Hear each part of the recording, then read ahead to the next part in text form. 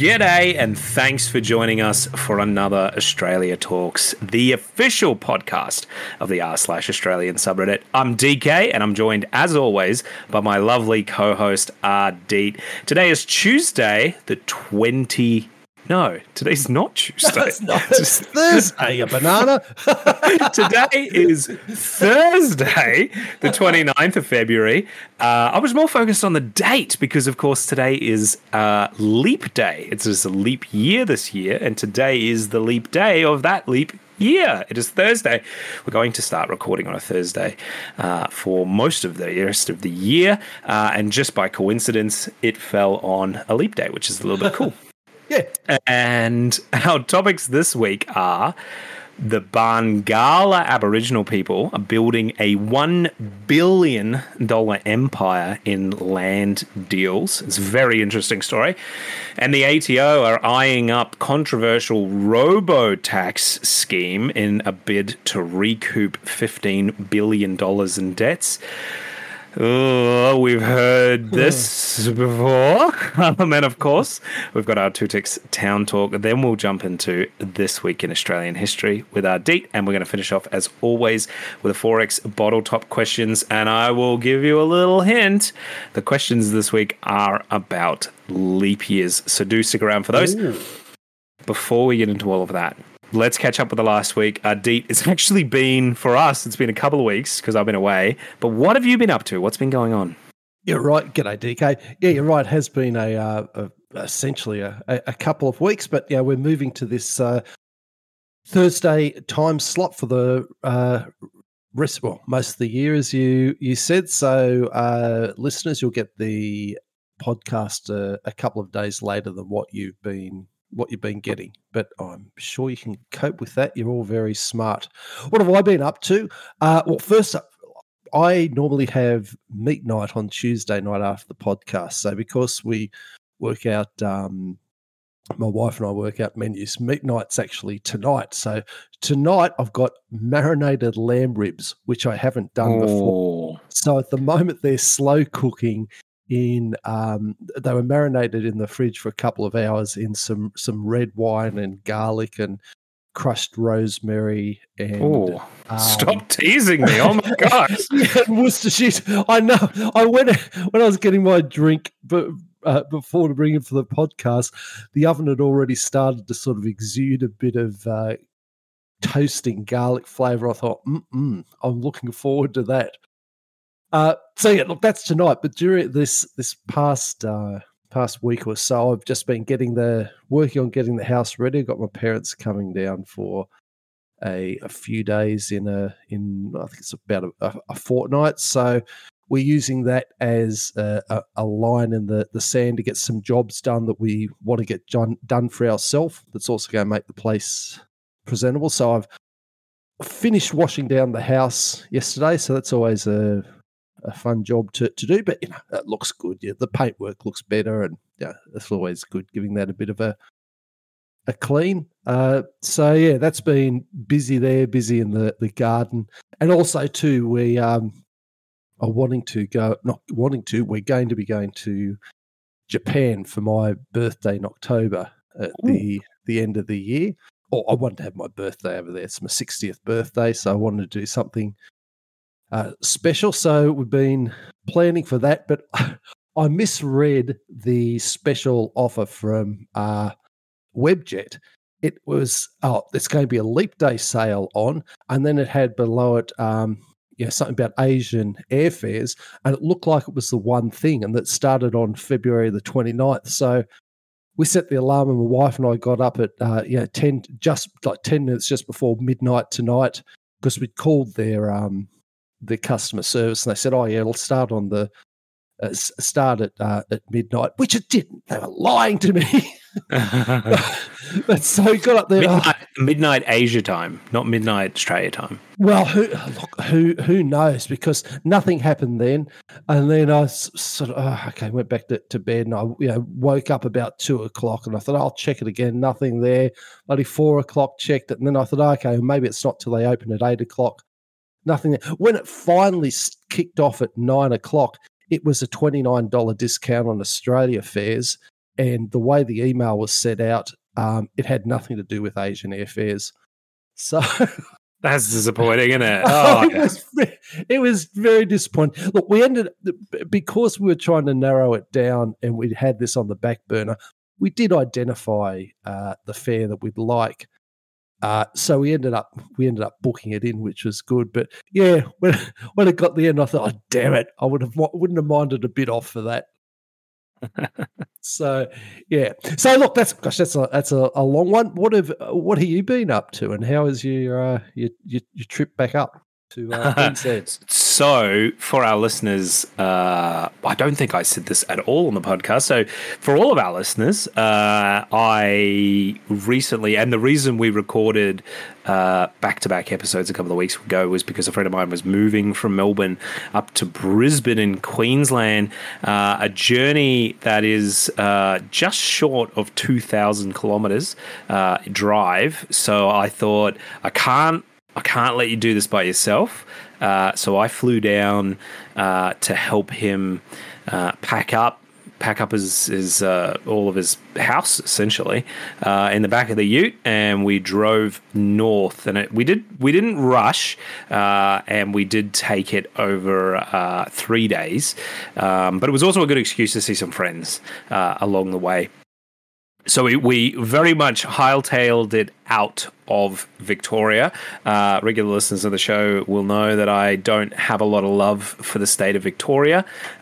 Sorry for all our listeners that are in fact Victorian. But if you're not from Victoria, you know exactly what I'm talking about.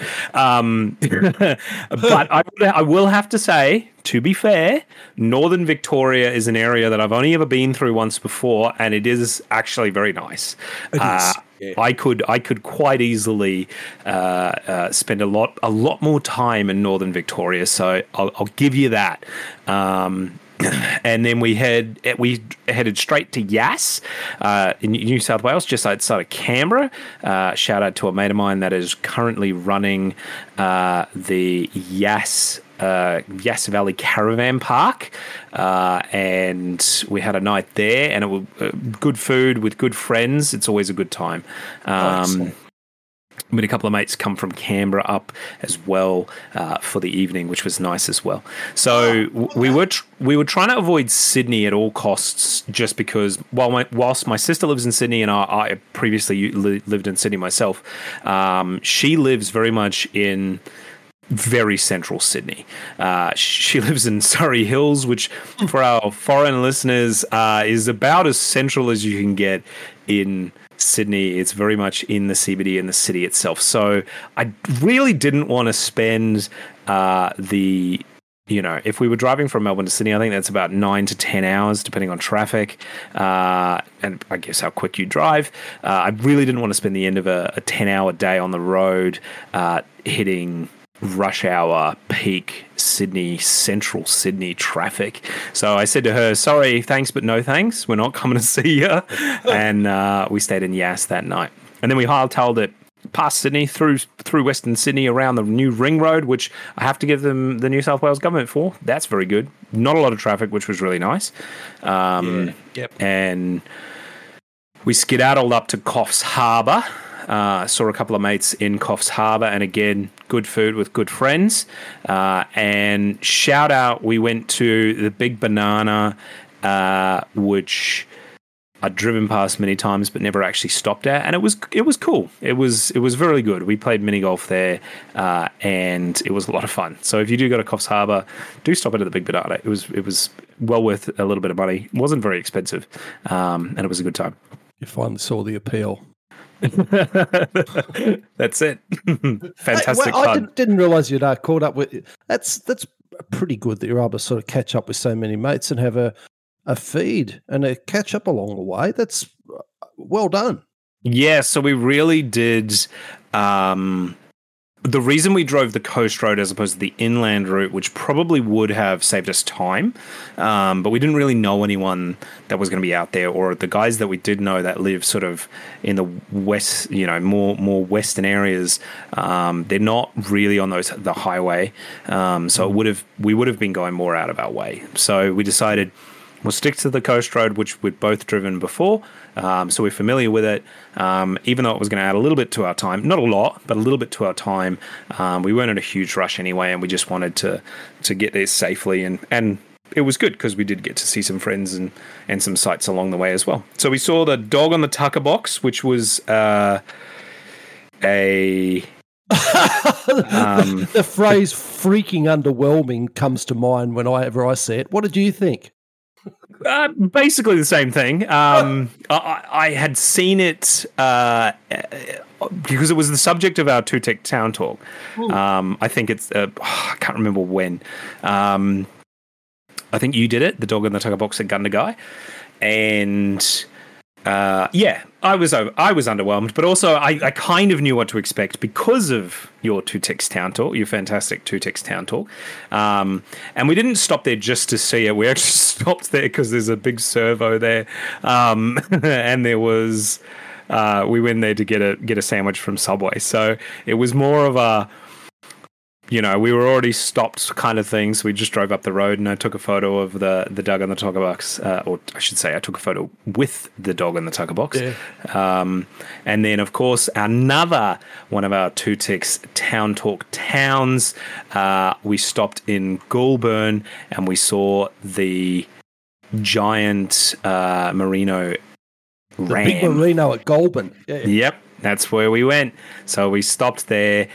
We stopped at the bakery next door. I'm trying to think of the name of the bakery.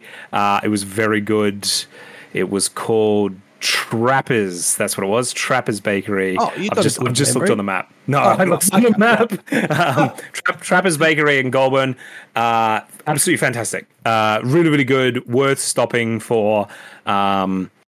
Great pie, especially quick and easy in the morning, and it was very popular with a lot of tradies because it was about 5 o'clock in the morning we were there, so there wasn't many people around, but there was a couple of police officers and a lot of tradies in there getting a breakfast pie, same as us. Got the good pies then. Got the good pies in the morning, yeah, fresh out of the oven. Oh, bloody oath. Better than bloody going into the survey for a death bag. Oh, exactly. We were trying to avoid, eating too much really crappy food, especially because when you're sitting in the car for 8 to 10 hours, the bowels aren't quite what they used to be, and you got to be a bit more mindful about what you're eating, especially if you're just stuck next to another bloke. You got to think about these things, a little bit of forethought. So, and of course, like I said before, we saw the big banana along the way as well, which we specifically haven't covered yet, I should say, in our Two Ticks Town Talk. But the big banana is, as described, it is a giant banana in Coffs Harbour right along the Pacific Highway.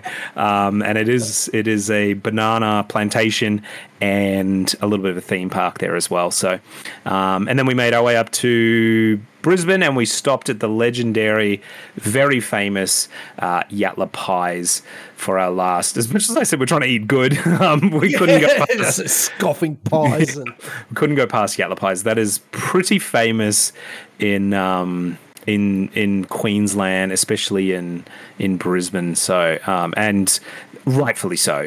They're absolutely fantastic. I would argue probably better than Trappers in New South Wales, but that's a fight that others can have. And that's a little bit of Queensland, New South Wales rivalry. But yeah, all in all, it was a good trip. We got to see lots of the country, but I wouldn't be in a hurry to do it again, that's for sure. No, it's a long one. Yeah, I do agree with you. And look, there's a good pie. There's nothing wrong with a good pie. If it's got decent cuts of meat in it rather than bloody pig's bums. If you've actually got nice slices of a good quality meat in there, and it's low on the salt and low on the additives, and it's got sort of a thin crispy pastry. Oh, I reckon you can do worse. I think that's the secret. You got a good pie is made with good ingredients and a bit of care. The secret ingredient is love, and that's what makes a good pie. It's not. You can get because both of those places I just described are obviously very large bakeries. They sell a lot of products every day, but the quality is fantastic, and it's the quality of ingredients, and they're not skimping. That's the other thing, When you bite into a meat pie and it's got no meat in it, it's pretty disappointing. Gravy's cheap, meat's expensive. I get it, but when you're paying $6 or $7 for a pie, you sort of expend it. You expect it to be at least half decent. So, yep. Now let's kick off. The Barngarla Aboriginal people are building $1 billion empire in land deals. And this is a really interesting story that does have a lot of history, which we don't really have time to get in this segment. We don't really have time to get into a really granular historical context. But I'll give you a real quick overview just to catch everybody up. So the Barngarla people... they filed a native land claim for 44,500 square kilometres of the Eyre Peninsula in South Australia in 1996. And this was actually awarded to them in 2015. And the area is almost a triangle in shape, encompassing the coast between Port Augusta and Port Lincoln in South Australia. Now, for those of our foreign listeners that have no idea what any of those words mean, it's a huge area of South Australia. There's a large peninsula. At the bottom of Australia, we call it it's next to the Great Australian Bight, which is that bottom of Australia that literally looks like someone's taken a bite out of the continent. And there's a peninsula there that sort of juts out, and it's the peninsula itself is vaguely triangular in shape, and about 2/3 of that peninsula was awarded to the Barngarla people. And in 2023, they successfully overturned a proposed nuclear waste facility that was going to be placed on the peninsula. And last month, they put a pause to a $313 million desalination plant until a deal had been reached with them. Now, they're not just shutting down projects, though. They're actively encouraging a lot as well. So this area of Australia is reasonably barren. There's not a huge amount of farming and things like that. There is a little bit of it down towards Port Lincoln, down the south of the peninsula, but the vast majority of this area is quite arid. There are sort of a sprinkling of small towns, but it is what you would consider reasonably uninhabited, in Australian context. And they've been striking deals all over the place with an estimated annual revenue streams worth between $50 and $80 million a year by taking stakes in several solar and wind energy projects. And the stakes in these developments, plus the revenue streams from the multi-billion-dollar hydrogen and green iron projects, are expected to make the Barngarla Determination Aboriginal Corporation the first in Australia to be worth at least $1 billion Australian dollars, particularly without any current government funding. The Barngarla Determination Aboriginal Corporation, Sonia Dare, said that the board worked hard to recognise the economic prospects for enterprises wanting to use their 44,500 square kilometres of land spanning eastern and northeastern Eyre Peninsula. She said, "Our community decided that if companies were going to profit from using our country, then we should demand a stake in the project through proactive and meaningful negotiation. No successful company gives away their profits, so why should we be expected to? We now have shareholdings in major ports on our country. We are the landlords of the largest solar farm being developed on our country.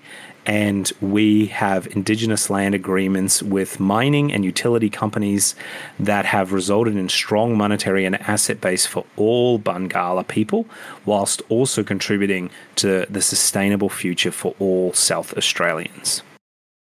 And the Barngarla people are now involved in about half of the nation's commercial negotiations for Indigenous land use agreements, which are voluntary agreements involving native title parties about the use and management of areas of land and waters.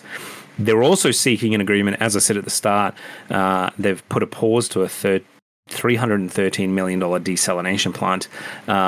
They're in talks and negotiations with the South Australian Water Board for that project to go ahead. I think they want it to be moved, the location of the plant to be moved, and also for the plants to pay rent on the lands and the water use that they're going to be using. So I think this is a bit of a one, I think, that's going to divide some Australians when they hear about this, feeling like there is a bit of sort of property rights are being infringed on. However, I would like to point out that the land grant that was given includes the towns within its boundaries are the towns of Point Augusta and Port Lincoln. However, the private property rights of the people that own property in those towns are absolutely respected. So it's not like they're kicking anyone off their land or anything like that. They're just the traditional owners of the land are actually profiting from the land that they owned for once, which I think is quite a success story. I'm curious to see how this may be replicated in other areas in the future, because, of course, especially for our international listeners, it's worth remembering that the Aboriginal peoples of Australia are not a united group. There's literally hundreds of language groups and thousands of different, for lack of a better word, we'll call them almost like nations. And each of these groups have their own vested interests and things like that as well. So I think this is, I think this, broadly speaking, is quite a success story for this group of people. The Barngarla Determination Aboriginal Corporation, I believe, represents about 1,000 First Nations peoples, which really isn't a lot considering the amount of money that they're going to be making. So they're going to set up whole communities for many generations, which I think is really important that they're apparently at this point in time, they're seemingly being very responsible with how they're managing the land and their finances and everything like that going forward. But yet to be seen into the future. But I think overall, this is a pretty successful story. What do you think? Yeah, look, I love this story. The more details that I saw of it, read of it, the more that I liked it. As you said, the land rights claims are controversial amongst different segments of the community. I can understand that. You look at how the system works. They've gone through the system. They made their claim. They made their case. They got it awarded. That's all within the system that's available to I suppose it's available to everyone. As much as I think there's some instances where that's a bit of a cop-out in terms of this claim for land rights or to control a land. They've gone through the appropriate channels and done what's required of the current laws, and good luck to them. They won. Not all these outcomes are guaranteed. In fact, there's plenty of these land claims that do fail. So they got it, and I love the fact that they have then developed it in conjunction with, I suppose it's an ideology or a culture they're wanting to do with the respect for the land. Yeah, I'm not Aboriginal, but I do understand there can be a different connection, mentally and physically and spiritually with the land. And the fact that they're like, what I really love about this is they're sort of straddled a couple of cultures here. And by that, I mean, they said, okay, look, this is our place that we're sort of looking after. We're going to do the best for the land. You've still got the towns, you've still got your private property, you've still got everything. And we understand that we're in a modern world now and different projects have to go ahead. So we've got a whole lot of land, we've got a whole lot of choice of projects. We're not just going to accept anything just because we own it. We're actually going to have a bit of discernment in there. Yeah, things like you mentioned the green iron. Yeah, look, I like stuff like that. I'm as listeners know, I'm not really a big climate change believer. However, I don't like pollution, and I can accept there's too much CO2 in the atmosphere. So I like projects like this that can actually reduce that pollution and help reduce that CO2. So it's accepting that, okay, we're in an age where you have to grow, you have to move ahead, you have to put these projects into place, and the attitude from what I've read here seems to be, okay, how do we make this happen? How do we actually work with everybody around us and for sort of the good of Australia and make this occur? I also love too that I do love that they turn around and there's no need for government funding. It's sort of like, look, we've got this, we've got it sorted, we're building something here. They've got the company mindset. I think Yes. that was something that I think was very important. It's the way this read, it stands up against any other sort of corporate venture who controls a large area, whether it be by mining lease or by actually owning an area. I thought that was highly positive. Look, you made the comment, we'll see how it goes going ahead. I mean, it's not 2015 is not that long ago, but the way that this has started, I think has it sends a signal on how things can be done should the people who get the land choose to do it that way. But it also creates a model. And the advantage of creating a model is that if you can distill the essence of that model, you can do like that using that US expression, you can use it as a cookie cutter. Yes. And if you can apply this to other areas in Australia, you're going to benefit the traditional owners of the land, and you're actually going to benefit Australia as a whole. My initial impression on this, I'm highly positive about this one.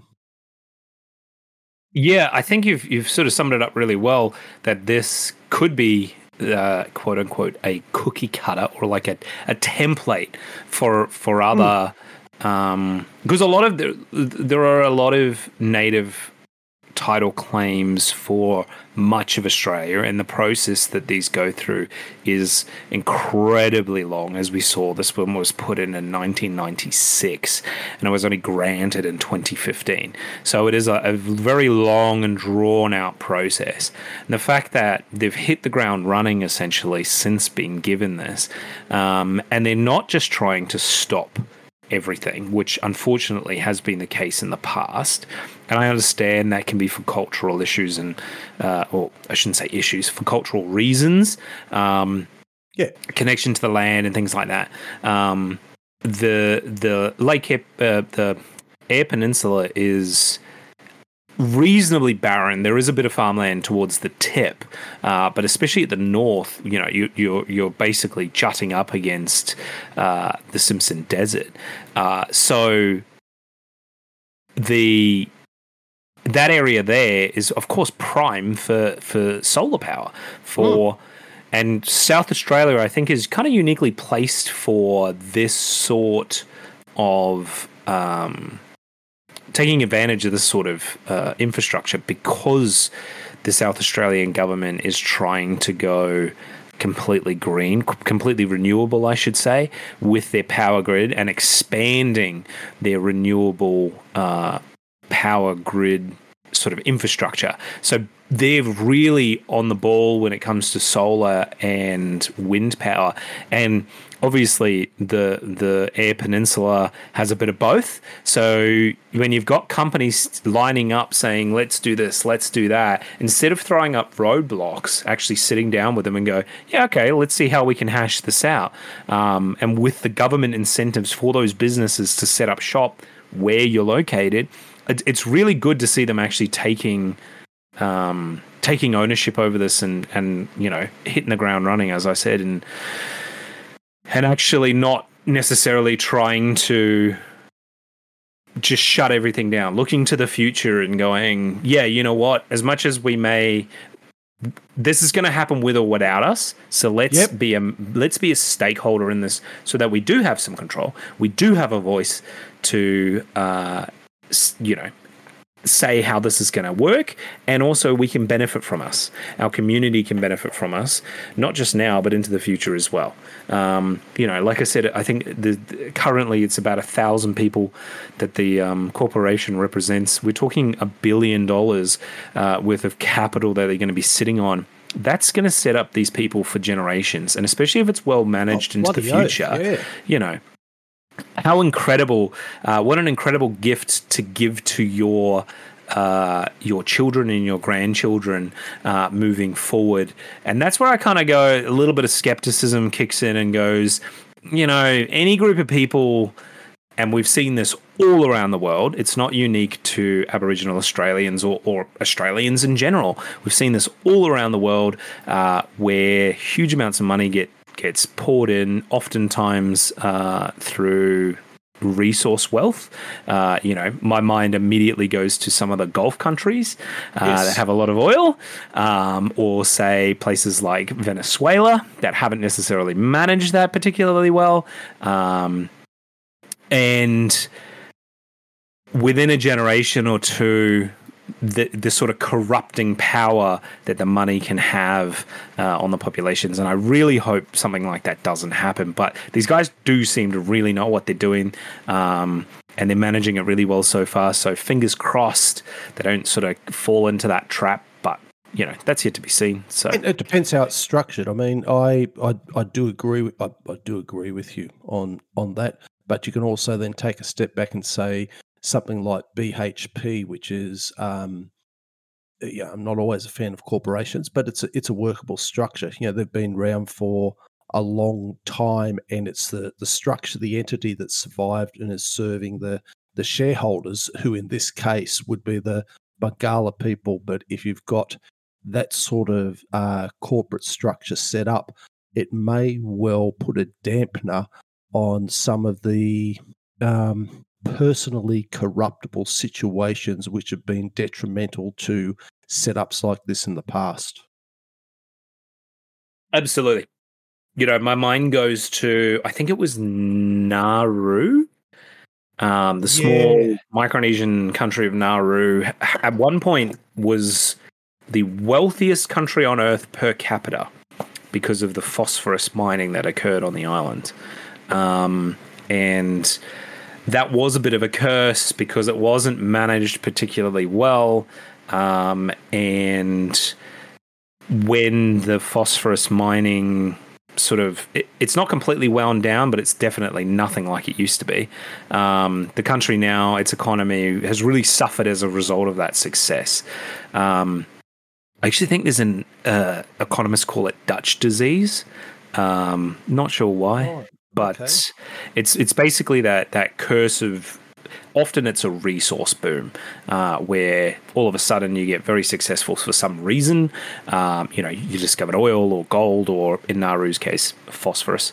Lots of money comes in very, very quickly, and oftentimes it's associated with the fact that it's generally foreign capital building up the resource extraction. They often bring their workers with them, so the skills aren't transferred to the local population. And then once the local people can benefit from it financially, but once either the oil sort of winds up or whatever and is gone, there's no overarching benefit to the wider community. It's kind of so. I really hope something like this doesn't happen, and I don't think it will, because it's they've sort of already started to diversify. It's not just the solar and wind. It's also the iron mine, the green hydrogen, the water use, which that desalination plant, providing it goes ahead in its new location, will continue to provide water for the Eyre Peninsula for who knows, decades potentially. So if everything goes right, if they play the cards right, this can be a massive success for a long term. But at least in the short term right now, I think it has been very, very successful. And I just hope it continues to be successful into the future. But Yeah, same here. As I'm a fan of saying, watch this space. Let's move on to our Two Ticks Town Talk. I've been everywhere, man. I've been everywhere, man. Across the desert sand, All man. right, on to the Two Ticks Town Talk. Now, this town is not particularly big, but it's well known. Technically, it's not a town, but it's a station. It's almost 6,000 kilometres from Adelaide and Melbourne, and about 5,500 kilometres from Hobart and Perth. And its temperature is not going to suit a Queenslander. Of course, I'm talking about Mawson Station in Antarctica, commonly called Mawson. So it's one of 3 permanent bases and research outposts in Antarctica, measured by the Australian Antarctic Division in a place called Home Bay in McRobertson Land.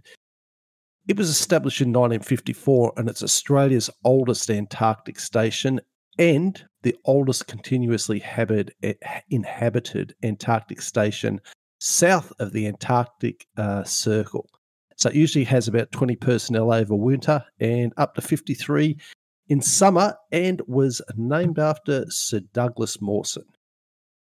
So just a bit of a history. Coasts and mountains of McRobertson's Land were first sighted by Douglas Mawson. There was in a seaplane reconnaissance, and Mawson charted the land and the coastline during a cruise around there, and he landed at Cape Bruce, which was the first known landing in that region of East Antarctica. Around the same time, Norwegian whalers were active in the area, and they named a number of features, including the Fremnes Mountains.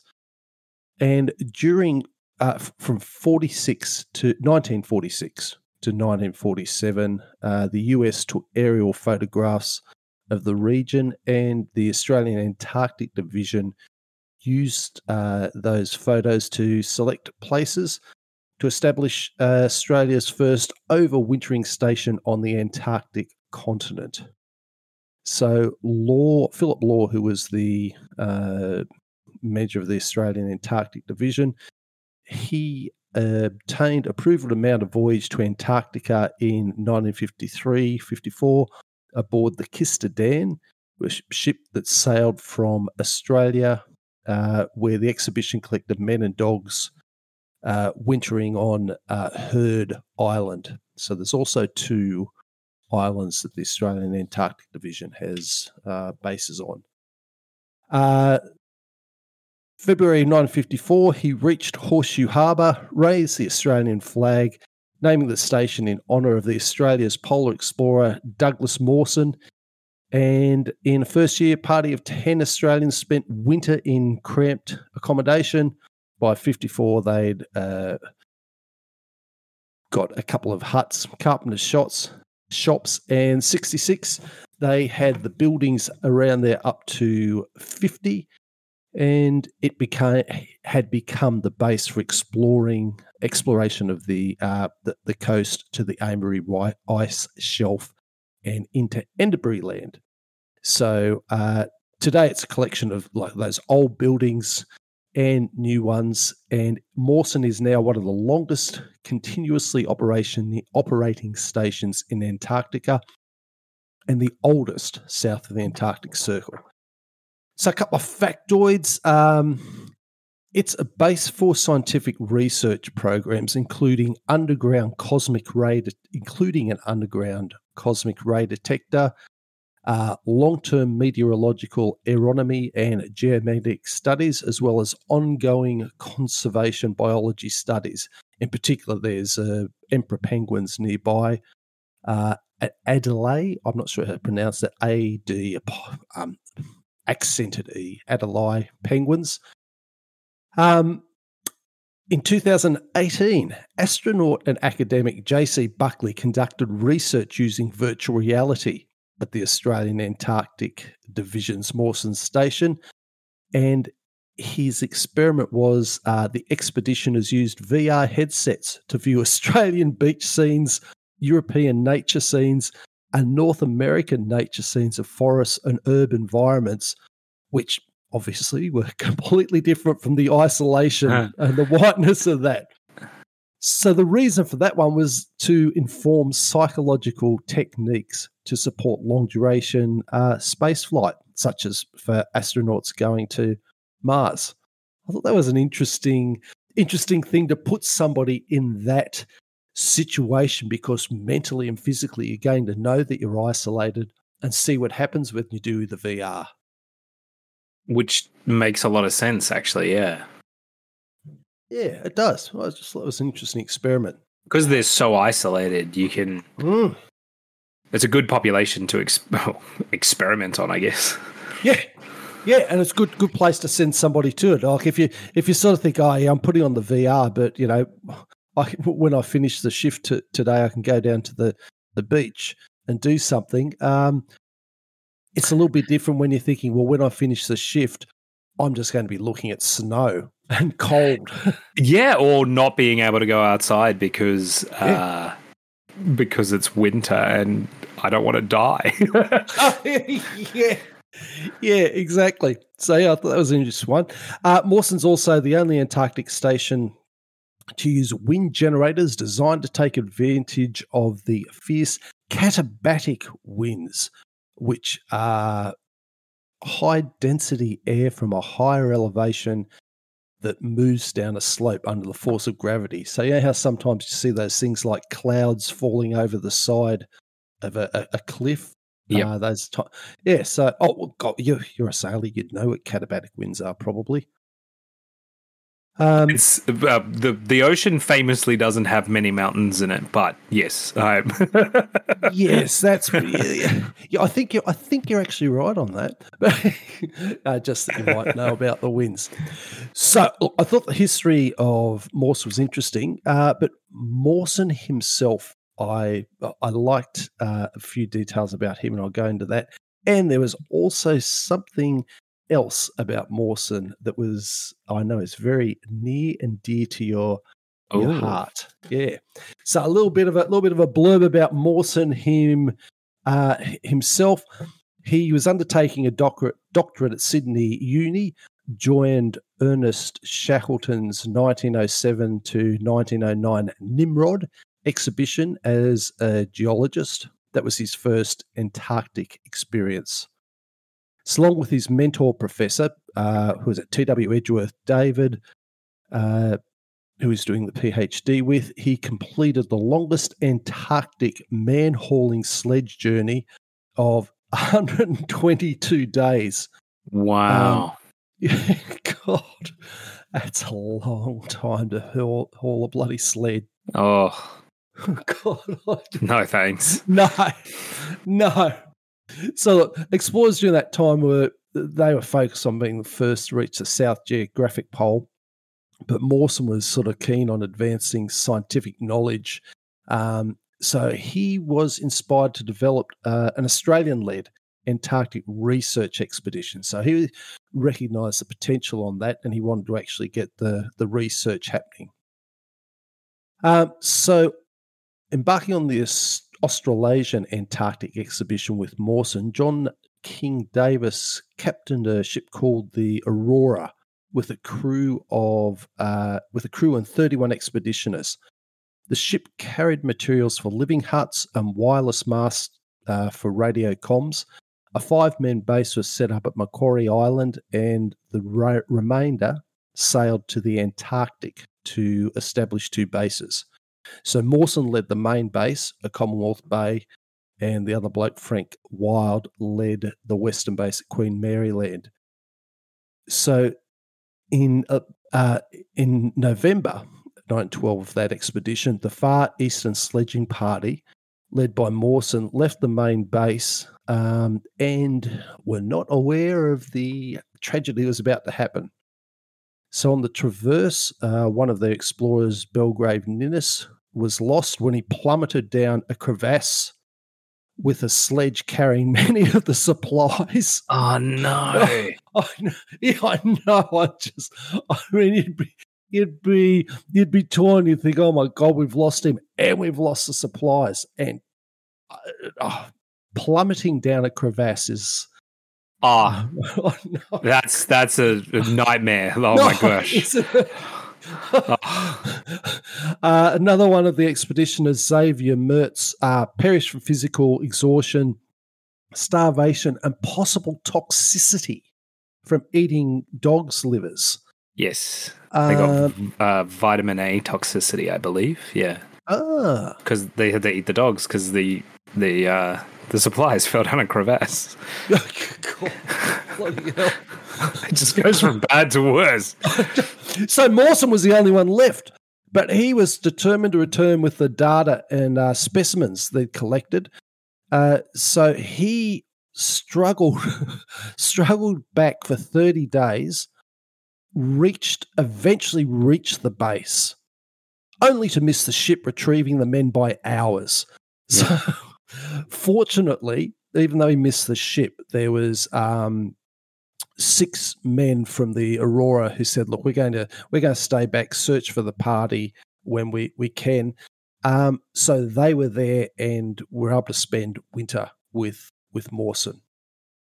So yeah, that sort of worked out well. Aside from all the horrible tragedies, it worked out well for Mawson. So that Australasian Antarctic exhibition successfully charted large segments of the East Antarctic coastline, invested sub-Antarctic Macquarie Island and the Southern Ocean, and their land exploration included over 6,400 kilometres in Adele Land, King George V Land, and Queen Mary Land.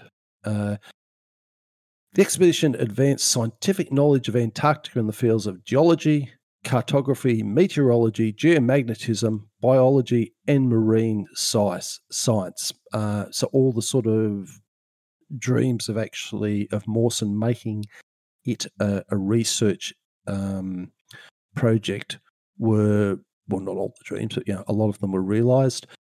Biological species on land and sea which had never before been encountered by humans were described for the first time, and there were 22 volumes of scientific reports produced, including meteorological data and geomagnetic fields collected over 18 months. So it was a pretty impressive expedition. We had Mawson, Australian Commonwealth had on the first Australian $100 note. Now, I'm going to quiz you a bit on this because I was surprised on the date.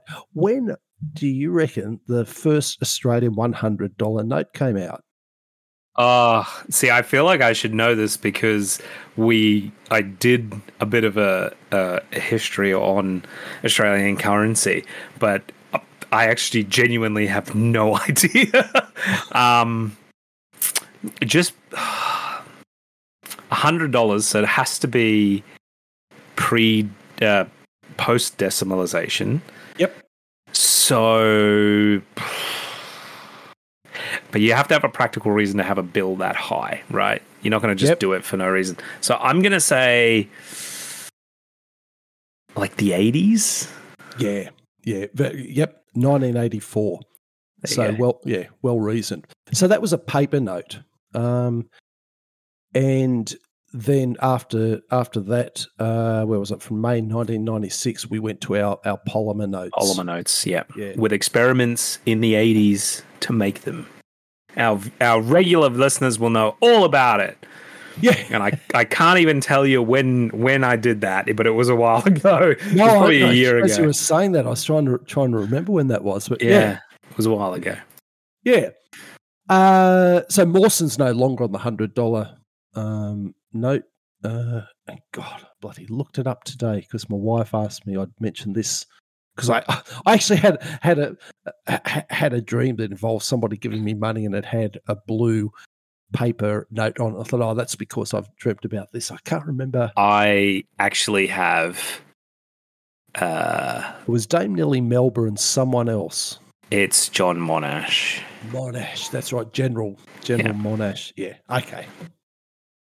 Now, what else caught my eye about Mawson and the Antarctica? So I want to finish this on something I know is very near and dear to your heart, DK. So what would you do if you were isolated on a station for months on end and had plenty of free time and some sugar? I would. Some hops. I would make beer. As soon as you said sugar, I was like, I'm making grog. Yeah. But then again, where do you get the yeast from down there? I can't imagine there's much wild yeast in Antarctica. No, well, you have to bring it in. There is a long history. In fact, almost since the Australian presence down there. And look, it's not just the Australian presence, but we've been down there for a while, and of home brewing it. So there's a certain amount that you're allowed to take. But let me tell you about it. So the Australian Antarctic Division's got several bases. There's two islands, Macquarie Island and Heard Island, which are in the subantarctic, and then on the continent of Antarctica, there is Mawson, Casey, and Davis. All of them had home brewing. And yes, that's in the past tense. So we'll hear about the bureaucrats wielding their red tapes of misery at the end. Oh. Yeah, I know. I had to go into the past tense for that, but yeah. So it's not a happy ending. But for now, let's enjoy some stories of home brewing in the Antarctica. So there was this is from the ABC in 2017, which was talking about Macquarie Island, and it was a good description of what goes on in the islands and bases. So I also like to, in particular, the communal nature of helping with preparation, washing bottles, and creating festivities around the finished batches. That was a common theme in all the ones that I was reading through here. So from this article, the brewmaster is a position in the island in the southwest Pacific Ocean, about halfway between New Zealand and Antarctica, that involves boosting researchers' morale with a steady supply of beer. Research station leader Kyle Williams said life was similar to back home, and it was not unusual for expeditioners to let their hair down after a hard working week. So brewmaster was an appointed position, secondary to their actual role at the station. So that people didn't actually go down just to be brewmaster, but somebody I volunteer. Yeah, I'll do it. Yeah, exactly. So for most expeditioners, due to their busy work schedule, we don't have a lot of time at all. But when we do, we have the privilege of having a drink after hours. A couple of expeditioners are appointed at the start of the season as brewmasters. Normally once a week or a fortnight, they go to a brewing area, which involves brewing the beer, cleaning the bottles, and bringing them into the mess for social gatherings, Mr. Williams said. We celebrate birthdays and major events. We usually have something on once every fortnight to keep us engaged, which would just be so important down there. It's not as if Yeah. They actually had, he said, we actually had a version of Oktoberfest where everyone got to sample a range of 9 different beers that the Viewmaster had provided. That's cool. Yeah, it was. And then there was a 2016 interview in a website called The Crafty Pint, and I'll have all these references as usual in the show notes, which you'll find in the where you download your podcast. You'll also find it on the r/Australian subreddit when we post this episode. This was an interview in the Crafty Pint with researchers on Casey Station, which had one of the bigger brewing things and highlights some of the aspects of brewing in the Antarctic environment. They had a dedicated brewing area. Oh, this is in the present tense because it's 2016. Casey has a dedicated brewing area with a kit large enough to yield around 230 bottles or 19 litres per brew. and a storage area large enough to hold 2,500 bottles worth of the precious liquid. That's a few bottles. In winter, the population at Casey Station drops from around 100 people down to just a quarter of that. So brewing becomes an important part of keeping the small team socialising and entertained in the down times.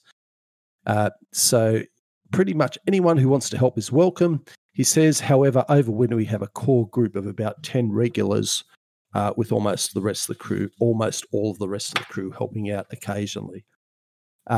We have had everyone from politicians, journalists, electricians, university professors, doctors, plumbers, builders to Canadian pilots and PhD students helping with the brewing. That's a great social atmosphere, and we even get non-beer drinkers helping, which is not surprising. If you're down there, I imagine you want to be involved in the social things.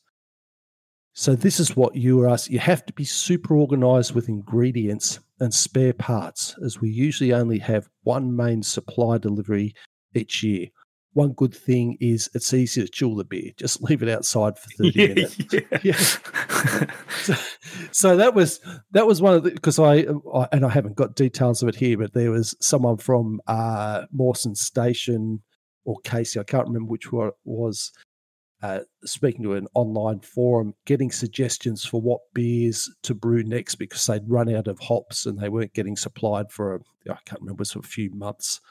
So it went into a whole lot of beer technicalities that I don't particularly understand. But yes, when you're out of supplies, you don't just go down to the shops. No, it's a bit... yeah, it's a bit more difficult. Yeah. So we'll finish off the stories of the beers with a story from Mawson in 1959, and this is like Graham Budd. I had bought the recipe from Heard Island, where in 1954 it had been known as Azarella juice, but my grateful patience at Mawson had produced the poster seen on the door, which celebrated its virtues and ended with the punchline, "Your doctor will tell you it's good for you." The figures left to right, and there's a photo of a couple of blokes. You'll see that in the link. Ionospherics physicist Ross Dunlop and senior meteorologist Ian Widdows, who earlier in the year,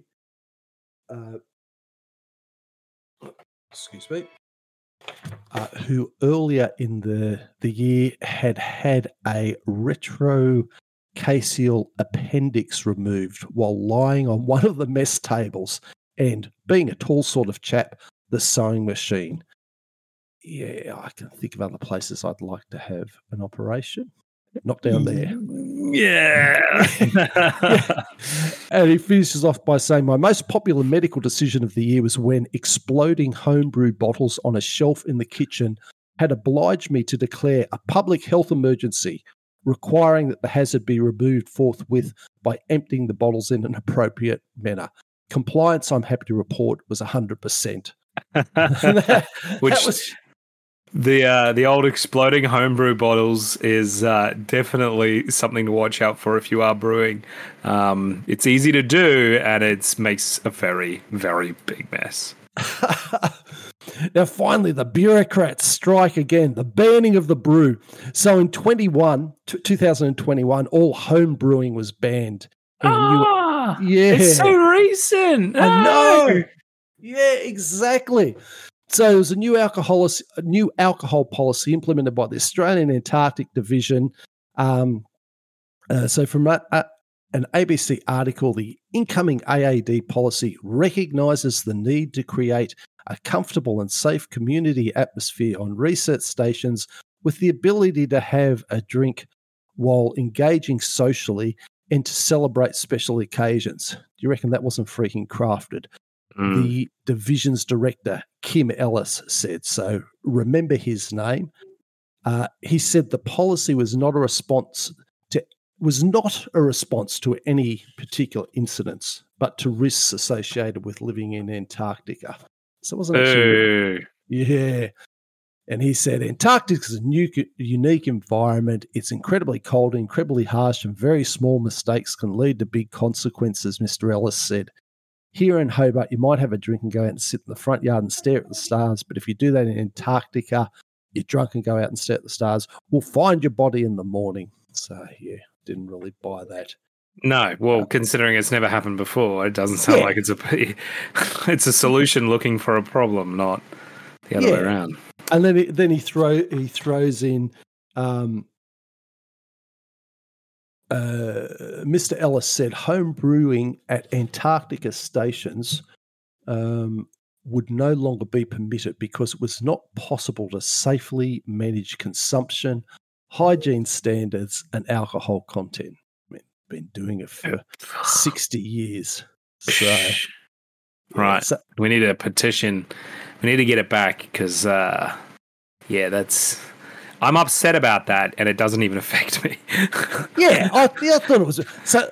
But this bloke himself, he said, on my first trip down in '79, I can remember us making a St. Patrick's Day brew with green dye. It was just terrible, but that was the tradition, Mr. Ellis said. There's also the argument that it brought the Antarctic stations into line with workplace standards at other government places. So look, I can see the argument. However, to me, it seems like a shame in many ways to end an established tradition. You know, maybe throwing out the yeast with the wastewater. So to remember his name, there's a little sting in the tail from an article in the Australian 2022 titled "Busted Smuggling Booze into Antarctica." This week, Antarctica's own Chappelle Corby scandal struck the icy desert, only with less boogie board cases and more professional shame. Australia's Antarctic chief was caught smuggling alcohol into the frozen continent this week in violation of a law he created. In a scandal Kim Ellis deemed to be embarrassing, idiotic and humiliating, Australia's man on the icy continent apologised for his genuine mistake. He was caught sneaking the alcohol onto an RAAF flight from Hobart to Wilkins Aerodrome, which he claimed to be a gift for somebody else. A likely story, they editorialised. Doing a routine bags check, they discovered a bottle of wine in my luggage, he told The Australian, recounting the incident that occurred last November. I don't actually drink in the Antarctic and I barely drink in Australia. Somebody gave it to me as a gift to take to someone in the station. It wasn't for me. I was simply a courier to deliver it. So, yeah. Likely story, Mr. Ellis. But rules for thee and not me. Bloody oath. So that little bit brings us up to date on Mawson, our Two Ticks Town Talk, where even if they don't have enough to make a drink, they'll always have enough ice.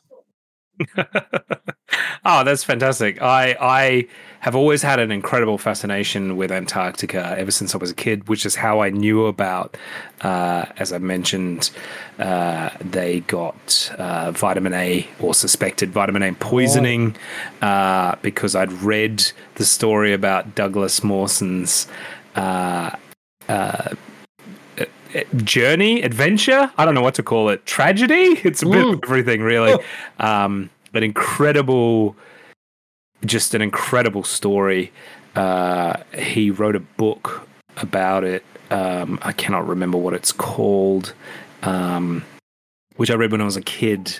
And I've used that as a fun fact ever since. If you ever have to eat a husky, don't eat its liver. One day that might save your life. So keep that in the back of your mind. All everyone that's listening to this, that fun fact: if you meet a husky, actually, and I've cursed you with this knowledge now, because anytime you ever see a husky, you'll think of that. And I've always had a thing. I did have an opportunity many years ago to go down to Antarctica on a research vessel, working on it, and I didn't do it at the time. And actually, it's one of the things I've always regretted, and will regret it for the rest of my life, because it would have been an incredible adventure. But there is some good news. You too can be a little bit closer to Antarctica, because every day, right now, the Australian government Antarctic program releases a live webcam feed from Casey Research Station, Mawson Research Station, Davis, and Macquarie Island. And you can see a live feed of every day that happens. Admittedly, the camera is stationary, but you can actually see the goings-on down in Antarctica. So we might throw that in the show notes as well. But I'll get you to send me that link just in our thing in Discord. Is that facing in or facing out? It's facing in, so you see the base itself. Okay. Sort of the operations, the daily operations of the base. Again, it's not much to see, but it is kind of cool to see. You know, just they sort of do a time lapse of the day, and obviously it's currently summer down there, so there's a bit going on, and it's just cool, you know, just to see what's happening and all that kind of stuff. So I'm sure, you know, their family and stuff like that, because there is a few people down there at this time of the year doing repairs and all sorts of stuff, getting ready for the winter. So it's a cool little feature that they have for all of the stations, so you can have a look. I am disappointed to hear that they don't do the homebrew anymore. I know there are bars on the station, so the fact that he said that there's no way to monitor consumption is quite frankly, that's bullshit. Because they are served at a bar, I believe, and I know for a fact at the US's main station, I think it's called McMurdo, which is very close to New Zealand's Scott base. They have a bar, and I'm pretty sure they actually have more than one because there's nothing to do. I think there's the current government regulation is 10 drinks per week that you're allowed. That's their ruling. Okay. So you can still drink, you can still get off work, have a beer, but it's just not brewed there anymore. Yes, exactly. So you're allowed to bring down some alcohol. It's kept in a thing called Fort Knox, but you're restricted to either like 10. I think it's 10, something like 10 cans of beer, the equivalent number of bottles of wine, or half a bottle of spirits. So yeah, that is restricted. But because the homebrew was supplementing that, they said no. But the Americans are doing the same thing, because I thought, oh, well, hang on, is this just Australia? The Americans are bringing in restrictions. They've halved the allowable stuff there, and bringing in similar restrictions as well. So the bureaucrats are spreading. They're winning. Tentacles. They're winning worldwide. Yeah. I do get. I understand the point from a safety factor. Like, you know, if you've had a few too many, you'd stumble back to your, because there are multiple buildings in these bases. It's not just one big building. And you do have to go outside at some points. So I can understand how they're like, look, we don't want you to have a couple of drinks, go outside, you know, lose your way. Yeah. And die in the snow. I get it. But the fact that it's been going on for as long as it has and it's never happened clearly shows that, you know, these are professional people. It's not a bloody pub full of bogans. Yeah. You know, it's not the average Queensland pub. It's Antarctica full of professionals. You know, I'm sure something would happen eventually, but I don't know. I just feel like it's a bit over the top, but either way. Yeah, I did too. So, and before we move on, fun fact about Antarctica, none of the buildings' doors lock. Oh, really? Which, when you think about it, it completely makes sense. But, yeah, that's a bit of a fun fact. The doors themselves don't lock. They can't lock. And they're basically, most of the doors are basically like the sort of doors you have on big commercial walk-in fridges. Same sort of door. Yeah, but of course, you're keeping the heat in, not the, you know, you're keeping the cold out, not the heat in. But yeah, none of the doors lock because that is a safety hazard. Yeah. You go outside, the door locks behind you, and you. Oh, of course. Wow. Yeah. It's a terrible way to go, I guess. Oh, bloody oath. Now, speaking of terrible things, let's move on. A Freedom of Information document has revealed that the tax office has plans to target 1.8 million taxpayers, including older and low-income Australians. The Australian Tax Office is preparing to expand its controversial scheme that resurrects decades-old debts in its pursuit of more than $15 billion. Despite a rising number of complaints, transparency concerns, and at least one systems error resulting in miscalculations.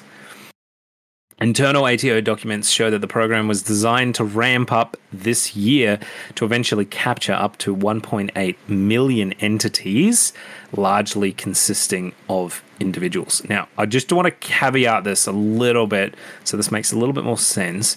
But when they say 1.8 million taxpayers, those include small businesses, companies, and individuals. So it's not necessarily 1.8 million people.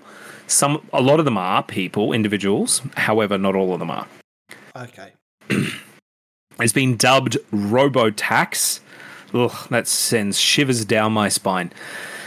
And the initiative... I mean, were they even thinking on that one? God. Well, I don't know if it was coined by them. That's actually not made clear. Okay. But the initiative has drawn a comparison to the flawed robo-debt compliance program for the Centrelink, and has relied on automated processes much the same. It has been described as brutal by the taxpayers, including those who say they do not know how the debts were incurred and no longer have the documentation required to challenge them. The old debts are described as on hold, marked to be scrapped from tax refunds. But the surge in ATO activity stems from a policy change to adjust parameters on its automated systems that have previously ignored old debts deemed uneconomical to pursue, some of which are more than 2 decades old. If you came at me with a 20-year-old debt, I'd tell you to get stuffed. Are you kidding me? Yep. The amounts are often linked to old business activity statements, GST payments, PYAG installments, and non-lodgement fines applied to those living overseas, with many of the debts unknowingly accrued and invisible to the taxpayers for years. Woohoo, the best kind. Invisible debts. The ATO has consistently said that it had no option under law to cancel the debts, following advice that it found an apparent flaw in its policies. A spokesman for the ATO has said that the ATO has no discretion under law to write these amounts off, even though some of them might be quite aged, and must offset any future refunds against these amounts, no matter how small, exempt in limited circumstances. The exemptions had previously filtered out debts that were very old, really small, or if the taxpayer was aged over to 70 years old or earned less than $50,000 in taxable income. And while tens of thousands of Australians have started having their old debts paid from their tax refunds, the number of people affected is set to escalate. As I said, up to 1.8 million ATO quote-unquote clients, which refers mostly to individuals, but also, as I said, includes small businesses and other entities that collectively owe $15 billion on hold debts, the documents have shown. And the internal documents show that the ATO has decided against asking the finance minister to seek a waiver for some people, such as low-income earners and older Australians. It defended the blanket approach in correspondence with the government officials by arguing it would be unfair to the other taxpayers to let some off and that it might set a bad precedent. Now, that last bit there, that they're defending the fact that they're not writing off these debts, not that they can, because there's no legal precedent for them to do so, but to seek waivers for some people by arguing that it is unfair to other taxpayers to let some people off and that it would set a bad precedent. I agree with that. I do think, just because you didn't pay your debt 20 years ago doesn't mean it should just be let off now. I believe that. However, I do think that we're talking about 1.8 million clients and $15 billion worth of debt. Those numbers don't... those numbers don't gel. There are some clients, I should say, some entities that have significant debts to the ATO that just aren't paid.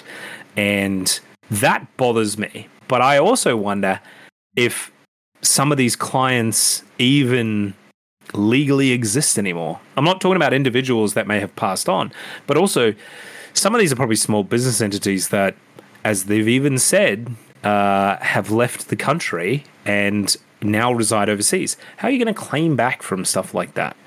I think this is one of these situations where, just like the robo-debt situation, where it seems good on paper, but in practicality, it's not a very effective program.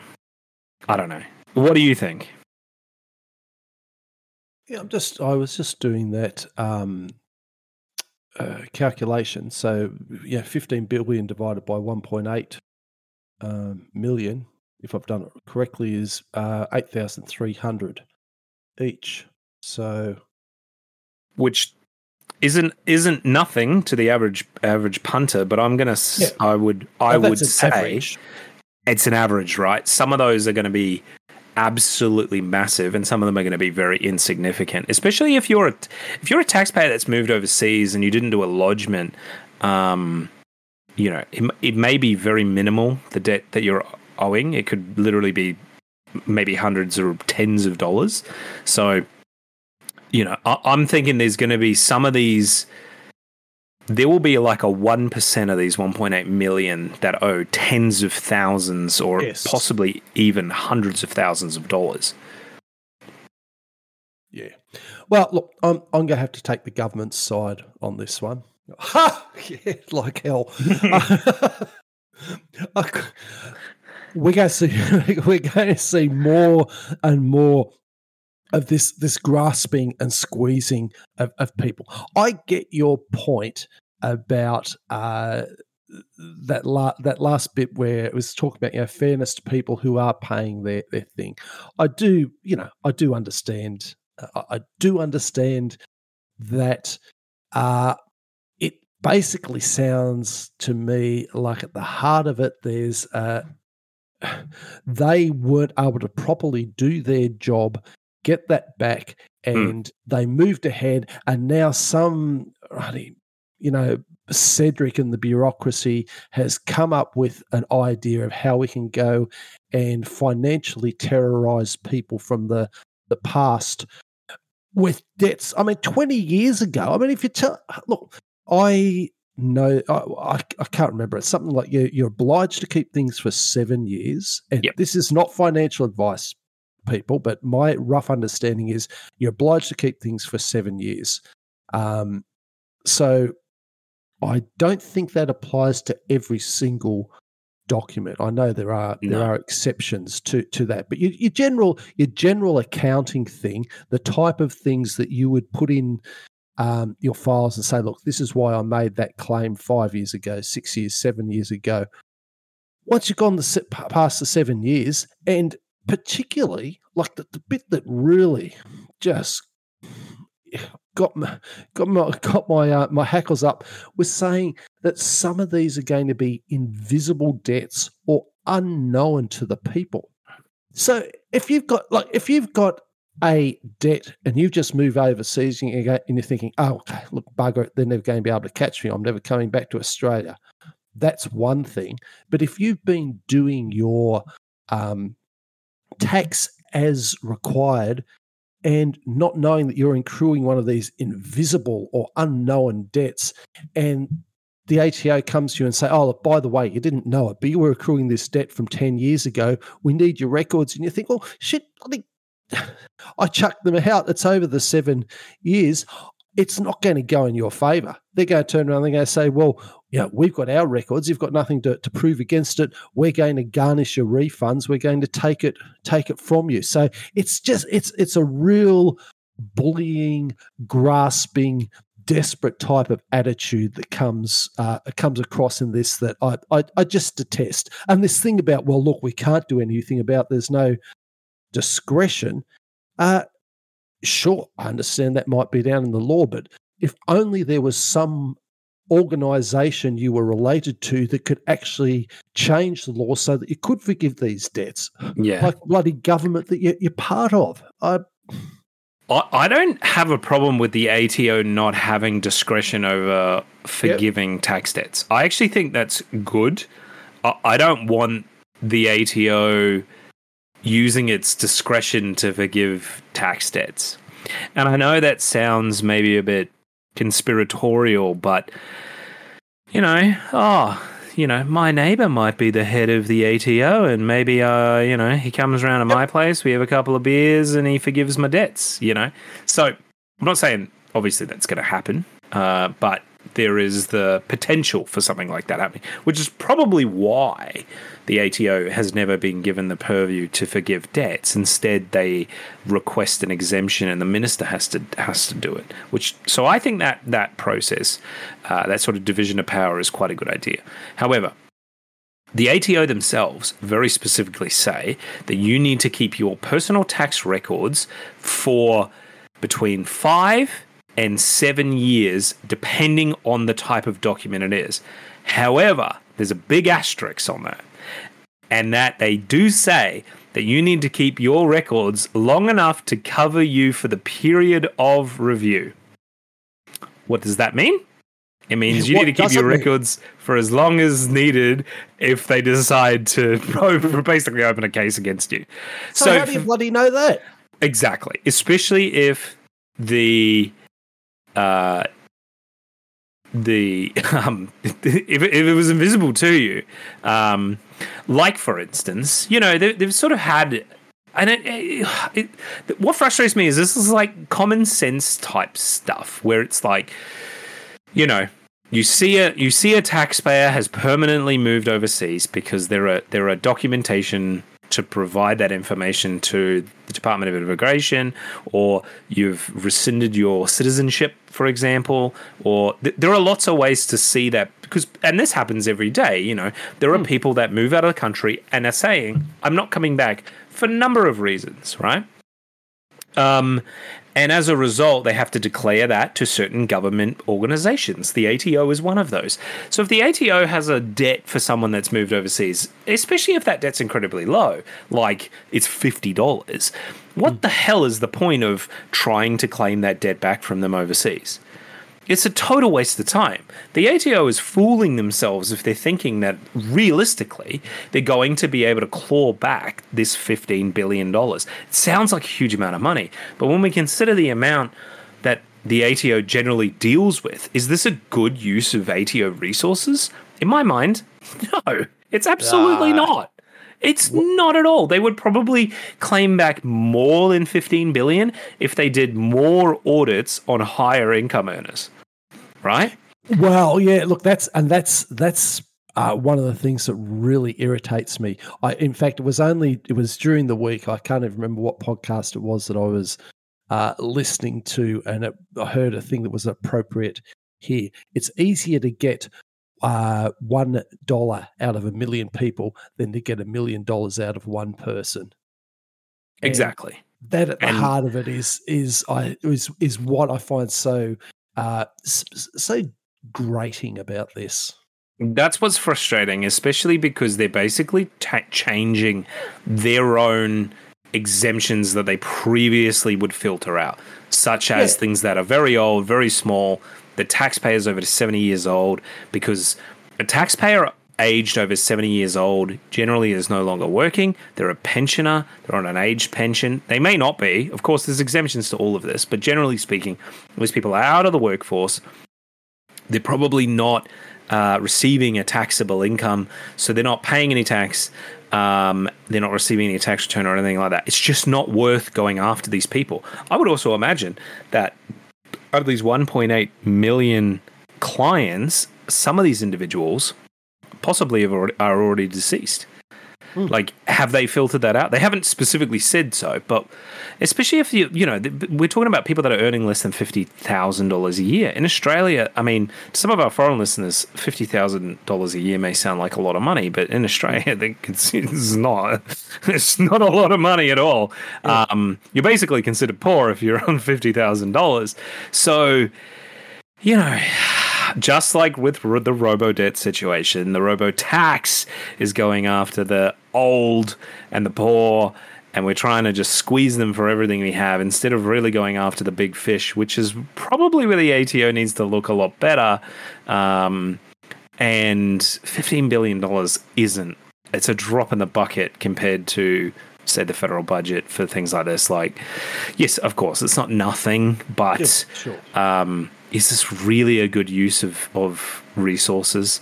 Is this the guy, the robo-debt guy, got in the ear of the Australian Tax Office and peddled his software again? Is that what we're doing? Because robo-debt was so successful last time. Is this going to end up the same thing where there's a class action lawsuit and all the rest? This just feels real bad, and it wouldn't surprise me if the ATO walks this back because of the flack that they're getting. But that's yet to be seen. We'll have to again watch this space. We may have a follow up to this one. Look, I get it. It's tax information. It's pretty dry. It's not the best listening, but if this doesn't, if this doesn't go ahead and there is a massive change, we'll definitely keep you informed and let you know. Yeah. Yep. Bloody oath. Let's move on to this week in Australian history. All right. This week in Australian history, we're covering 22nd to 27th of February. But I want to do an update on a history question from last week about gold in Australia in Bathurst. Gold. Yes. So look, what I had said last week was the earliest recorded discovery of gold in Australia had been made near Bathurst in 1823 by a surveyor, James McBride, but it was not until 1851 that payable gold was discovered by Edward Hammond Hargraves at Ophir, and a rush to the area ensued. And the question was, well, why would they have kept it from the people? Why so long? Almost 30 years. That's right. So I did dig a bit better, and on the New South Wales government website, which was talking about stories about the gold rush, there was a paragraph here where I thought, that makes sense. So, the ruling elite feared that a predominantly convict population striking it rich would lead to greater crimes or result in a convict rebellion brought on by greed for gold. Gold rush in the bush away from the main population centre could upset the status quo of the ordered convict society. So sounds like the government's taking all the fun away again. Yeah, it does, and it's sort of like, well, we keep the people ignorant, so they do what we want. We can't let them know about where they can get riches aside from us. So, yeah, for people who were listeners who were curious about that, I said I would see if I could try and find out a bit more information, and that to me seems plausible. And it was the only information I could find. So the two of them together, that's exactly what happened. Okay, February 22nd in 1791, the first land grant in Australia is made to ex-convict James Roos. He established Experiment Farm. In 1828, Bert Hinkler arrived in Darwin, having flown the first solo flight between England and Australia, and he left England on 7th of February, 15 days before.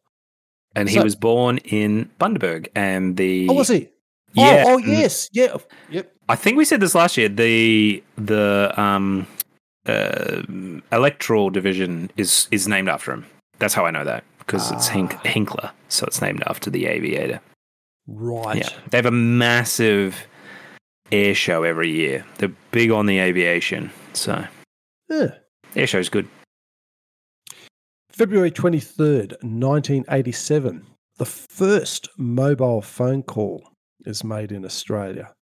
So, yeah. We did this with the phone. We did this a few months ago, or a couple of weeks ago.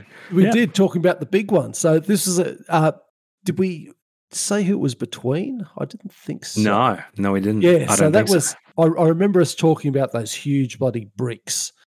But Australia's first mobile phone system began in Melbourne in August 1981, with the first call made between telecom executives. But at that stage, the system was limited to a $5,000 car phone that weighed 14 kilograms, could store just 16 numbers, and alerted owners of an incoming call by honking the horn or flashing its headlights. But they got 1,300 customers in Sydney, Melbourne used the network in its first year, but coverage wasn't expanded by all capital cities until 1985. But the first handheld mobile call was made at the Sydney Opera House on February 23rd, 1987 at 10:42 a.m. as parachutists carrying mobile phones swooped in from overhead. The then Federal Communications Minister Michael Duffy called Telecom Australia Managing Director Mel Ward in an event hosted by ABC's Dr. Karl Kruzelnitsky. So, yes, parachuting down. It was all very, very exciting. Very theatrical. Very theatrical, that's the word. So the first handheld phones, affectionately known as bricks, was still big and bulky. As we discussed before, some had to be carried around in a briefcase and only made voice calls and cost more than $4,000. So, yeah. 1998, on February 23rd, after generator breakdowns at 4 major coal-fired power stations, rolling blackouts hit the city of Brisbane and much of southeast Queensland. Yeah. Do you remember that? 98? Yeah, that's, well, you were a bit of a little tacker. Yeah. Yeah. I don't know. We have big storms that knock out the power every now and again, so I probably didn't notice too much of it. Yeah. I was probably watching the storms. I don't specifically remember this, but yeah. Well, yeah. Look at it. Yeah, if you're a little that would be like 4 major coal-fired power stations. That seems almost a bit suspicious. It does. It does seem a bit suspicious. Oh God. February 24th, 1875, the SS Gothenburg strikes Old Reef off Air in Queensland. Thank you. And sinks with the loss of 102 lives. 1995, Cyclone Bobby hits Western Australia near Onslow, causing over 400 millimetres, 15 inches of rain in the town. So it's a fair bit of rain for out there. 2003. Sorry, but you can't take it seriously when it's called Cyclone Bobby. I know. I was just thinking that's a friendly little cyclone, isn't it? Oh, here comes Cyclone Bobby. He's not going to hurt me. And then he drops 15 inches of rain. Holy moly. Oh. I did think that when I was reading that Cyclone Bobby. But I thought I won't make light because I couldn't remember whether there was a whole lot of deaths or that. But I'm glad you shouldn't laugh, but, you know. Well, no one died. They just got wet. 2003, Bendali Debs and Jason Roberts are found guilty of the Silk Miller police murders and sentenced to life imprisonment. February 25th, 1825. Aboriginal bushranger Mosquito is hanged, and it's spelt with an MU. Mosquito is hanged at Hobart, Tasmania. You've called Hobart Herbert or Hobart twice this episode. Wow. I wonder what it is that I'm missing there at Hobart. That's Abbott. Wow. That's funny. Sorry, I just had to point that out. No. It's interesting, some of those ticks and those things that come up. Always point them out. I always find them interesting. It's good to get that feedback, just as an aside. 1961, the last electric tram service runs in Sydney. 2001, cricketer Don Bradman dies in Adelaide, aged 92. Another century didn't get. ...2004, Qantas launches its low-cost domestic airline, Jetstar. Oh, I wish it didn't. It's a horrible airline, sorry. I flew on it last week and it was terrible. I had a terrible time. I'm too big for those planes. I'm too tall. I don't fit. Yeah, those seats are shockers. Look, I've used Jetstar occasionally for things. It's not my preference. But yeah. It's cheap, but you get what you pay for. And it's cheap, if you're over 6 foot, you don't fit. No. February 26th, 1942, a float plane from Japanese submarine I-25 makes a reconnaissance flight over Melbourne and Port Phillip Bay. 1974, remains of Mungo Man discovered at Lake Mungo in New South Wales. Significant find of some old bones. Yeah, I think one of the oldest ones, certainly up to that point in time. February 27th, 1788, a 17-year-old convict, Thomas Barrett, receives the first death sentence in the colony. Oh, 17. Do you know what he did? Did he kill someone or something? No, they don't have a link to what he actually did. So probably looked at a superior askance. I'll while you continue, I'll look it up and see if I can find out. Okay, so see if you can get. Yeah. So we've got two more left. February 27th to finish this off. So 1902, drover, poet, and soldier Harry Breaker Morant is executed by firing squad at Petersburg. The film Breaker Morant. Enjoyed that film as much as you can enjoy something about something so awful. And 1994, finishing off this week in Australian history, Australian Federal Sports and Environment Minister Ros Kelly resigns over the sports rorts affair, where it was alleged she apportioned money for community sporting projects in a pork barreling fashion. You said 1994. I would have thought that was 2 years ago. It seems like history does repeat itself, because we've very recently in Australian political history had the exact same situation, also called sports rorts. Yes. With community sporting projects being done in a pork barreling fashion. So history repeats. Time is a flat circle. And certainly, now that rounds out this week in Australian history. How are you feeling, DK?